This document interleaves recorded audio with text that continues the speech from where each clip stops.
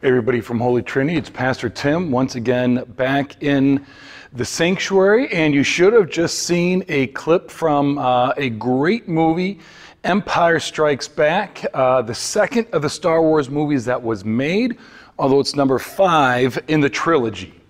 Empire Strikes Back, and the clip that you saw was Luke and Darth Vader. Luke, after he had his hand cut off in the lightsaber fight with Darth Vader, he's now backed out onto this plank, holding on to this, whatever it is, in the middle of this huge hole, I guess you could say, this big tube in the middle of the space station. And Darth Vader had just told him, Luke, I'm your father. And so we heard the reaction of, no, that's impossible. And then he lets go and he flails. So I'm going to come back to why I showed you that clip in just a minute. But I want to talk about these parables first, or get into talking about the parables. Because in the scripture reading we had for today, we had 5 parables. Parable of the mustard seed, parable of the yeast or the leaven, parable of the hidden treasure, parable of the fine pearl, and parable of the net being tossed out into the sea. Now, frequently when these parables are preached, and I've done it before also, I'm not saying it's wrong, but I think it misses the full scope. Frequently, when we preach on these parables or we read these parables, we come to see them almost as moral lessons. What I mean by that, and I'll just use these first 2 as an example, the parable and the yeast. The parable of the mustard seed and the yeast. The mustard seed, it's this tiny little seed that grows up to do big things, right? You can almost, if you remember the VeggieTales songs, little guys can do big things too. I'm big, he's little, right? And he's referring to King David slaying the giant Goliath. And we take this mustard seed to think along those same lines. It's don't give up, even though you're tiny, you don't have much, you can do great things. And there is some truth to that, so I don't want to diminish it. And we do the same thing with the parable of the yeast. A little bit of yeast infects the entire dough or the entire flour. No place is not affected by when you mix in the yeast and you mix it all up, right? It takes this flour that normally wouldn't have done anything by itself, and this reaction between the two, and now when you make bread, this bread rises. And so as Christians, we're called out to, if you want to use the word, infect the world. So everything is touched by us and nothing is left the same, and things grow because of our action in the world. And again, there's some truth to it, but I think that is kind of moralizing these parables, and it doesn't give the full meaning or the full effect by what I think they're all really trying to do, as opposed to moralize our faith. These parables are helping us to transform the way we see our faith.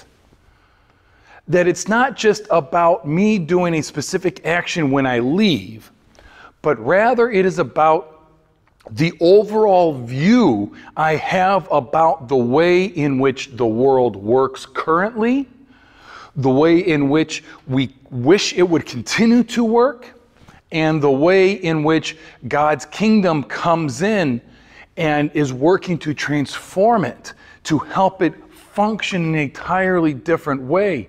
And it's helping us to see, you might say, the upside downness of God's kingdom. You're almost like when we had that pyramid before. I'm going to go back to this again. The pyramid of the food pyramid. Humans were at top, right? Like we ruled everything, and what does God come along and he turns that upside down, and we are not consumers, but we're supposed to be producers. And so that changing of that pyramid from top to bottom helps us transform and see who we are in reality, in God's reality. And these parables go to function the same way, to help us see how we should be functioning in these big general ways. That as when Luke hears the truth in that clip from Empire Strikes Back, no, that's impossible. I think frequently we react the same way if we really hear what they are trying to tell us. And again, we lose so much because this was written down almost 2,000 years ago. And so we need a bit more of the context, here's that word again, if we want to get the full impact of what these parables are going to have on us. And they should, at some level, make us scream, no, that's impossible. That's not what I want it to be. Help me cling to this other way of life that I want to have. And our faith should be more like that. That's why I love that quote that was just on beforehand on that image before as we're worshiping from Dallas Willard. The kingdom of God is not about life after you die, but more about life before you die. And these parables are trying to get us to realize the radicalness, the radical nature, even the scandalous nature of what the kingdom of heaven is really like, not later on that we hope to go to if we make the right decisions when we die, rather what the kingdom of heaven looks like right now among us. So let's start off with that first parable, the parable of the mustard seed. Not so much about little guys can do big things too, but rather the kingdom of God, the kingdom of heaven is found in what you're trying to potentially maybe get rid of. It's not found in the biggest, in the mightiest, in the strongest, the redwood, right? The redwood kind of tree that would have been around back then, the strong cedars. But instead, it's found in a seed that you might plant, as opposed to mustard being a weed at that time that you're trying to pull up after it's grown. Can you imagine the people hearing this for the first time and they hear the kingdom of heaven is like a mustard seed? Not just a mustard plant, a mustard seed. So you almost have to plant it. They'd be thinking, why would you want to plant this thing? You want to get rid of it. You are ridiculous by even starting to compare the kingdom of heaven as like a mustard seed. I was reading a book, right? I forget what kind of book it was. But anyways, it's talking about, can you imagine the kingdom of heaven is like crabgrass, or the kingdom of heaven is like a dandelion? We wouldn't want that. We want the kingdom of heaven is like a beautiful individual rose. A kingdom of heaven is like a lavender bush with its beautiful sweet aroma that filters through the air. But God doesn't use those, Jesus isn't using those kind of analogies to write this parable. He's getting people to think differently. Think about God's kingdom in ways in which you had dismissed it before. You've made judgments on what God's kingdom looks like. And Jesus is coming to say, get rid of those judgments and look again. And if we are honest with ourselves, we have done the same thing. We think God's kingdom looks like, and we oftentimes associate that with power, with wealth, right? This is what it means to live the good life. And yet, God comes among us and says, God's kingdom, the kingdom of heaven is like something you would have dismissed. This mustard seed that you think has little value and yet provides the basic resources for things around us. The mustard seed grows. And it's not that it grows and turns into a cedar. It's not that it becomes the big and the mighty. It remains what it is. And yet, what it is what is needed to provide homes for the birds and nests for the animals, to find shelter within it. It doesn't have to become the big and mighty. It just needs to be what it is and see that there is value in it. Have we dismissed things in this world because they are not what we imagine it should be, and we say it has no value? Instead, how is our line of thinking changing to see God working in new ways? Parable of the mustard seed. This is an interesting one coming up now, the parable of the yeast. Traditionally it is, right? The yeast is added to the flour, it's kneaded in, it spreads, and the whole thing is infected by it, right? So again, how as Christians, how are we spreading and infecting the world with Christianity, with God, with Jesus? What's interesting is I was just reading about this too, commentary. The commentary I was reading, it's a kind of book. I knew it would come back to me eventually. The commentary was saying yeast was used to describe corruption. When it was used in an analogy, it wasn't used as a good thing. It was used to describe corruption. So here we have a parable. Can you imagine the people hearing this parable? The kingdom of heaven is like a woman who adds corruption, a little bit of corruption to this flour, to what is going to be needed. This little bit. And it's not that she kneads it in, right? Doesn't that she works the dough, but it's hidden.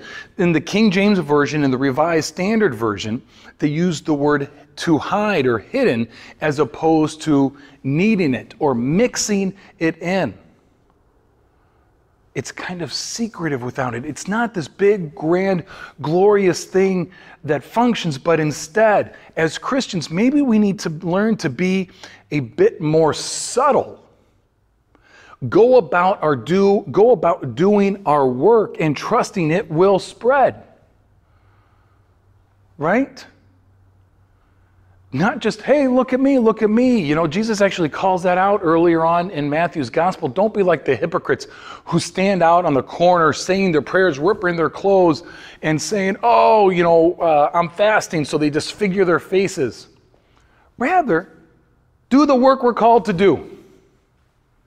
And trust it will spread, that it will be contagious. Right?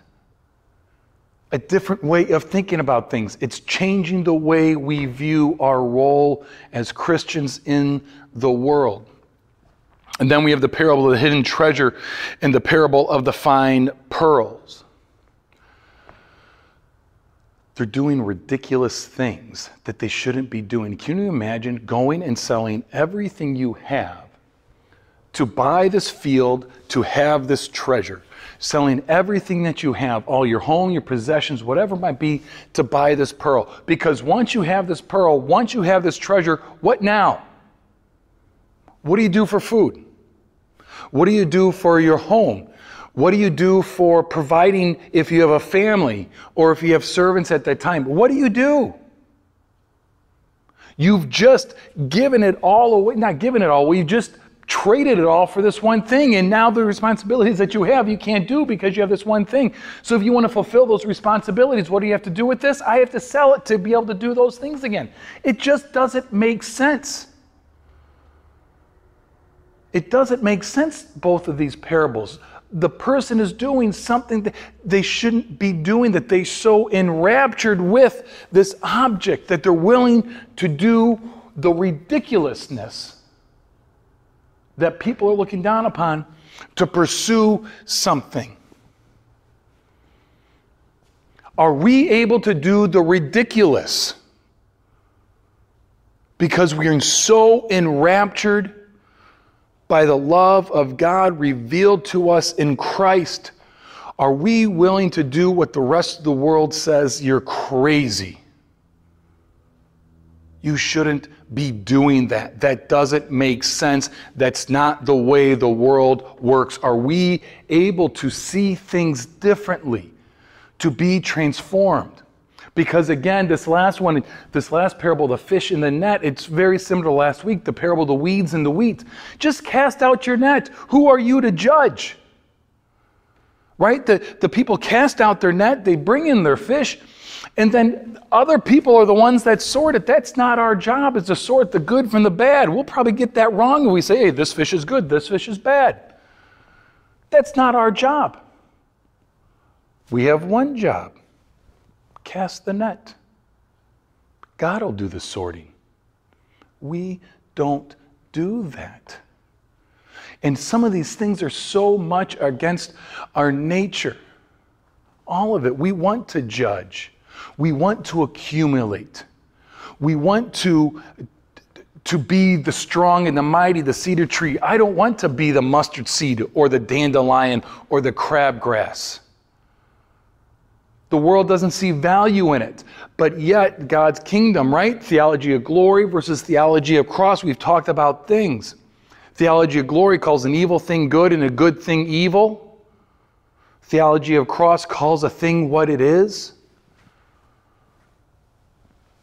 Let's be what we were made to be, which is going to be so different. In fact, Matthew's gospel is so littered with all of these things that are different than what they originally, than the way people originally wanted things to work. Gospel of Matthew is continually telling people God functions differently, and I think these parables are a way to drive those points home, that God functions differently. Remember, blessed are the poor, or poor in spirit.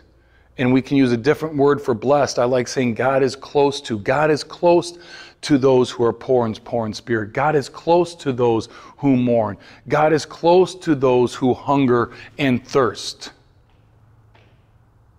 As opposed to, they must be living right because look at all the good things they got. We've all heard that phrase or said that phrase, must be doing something right because everything's working out.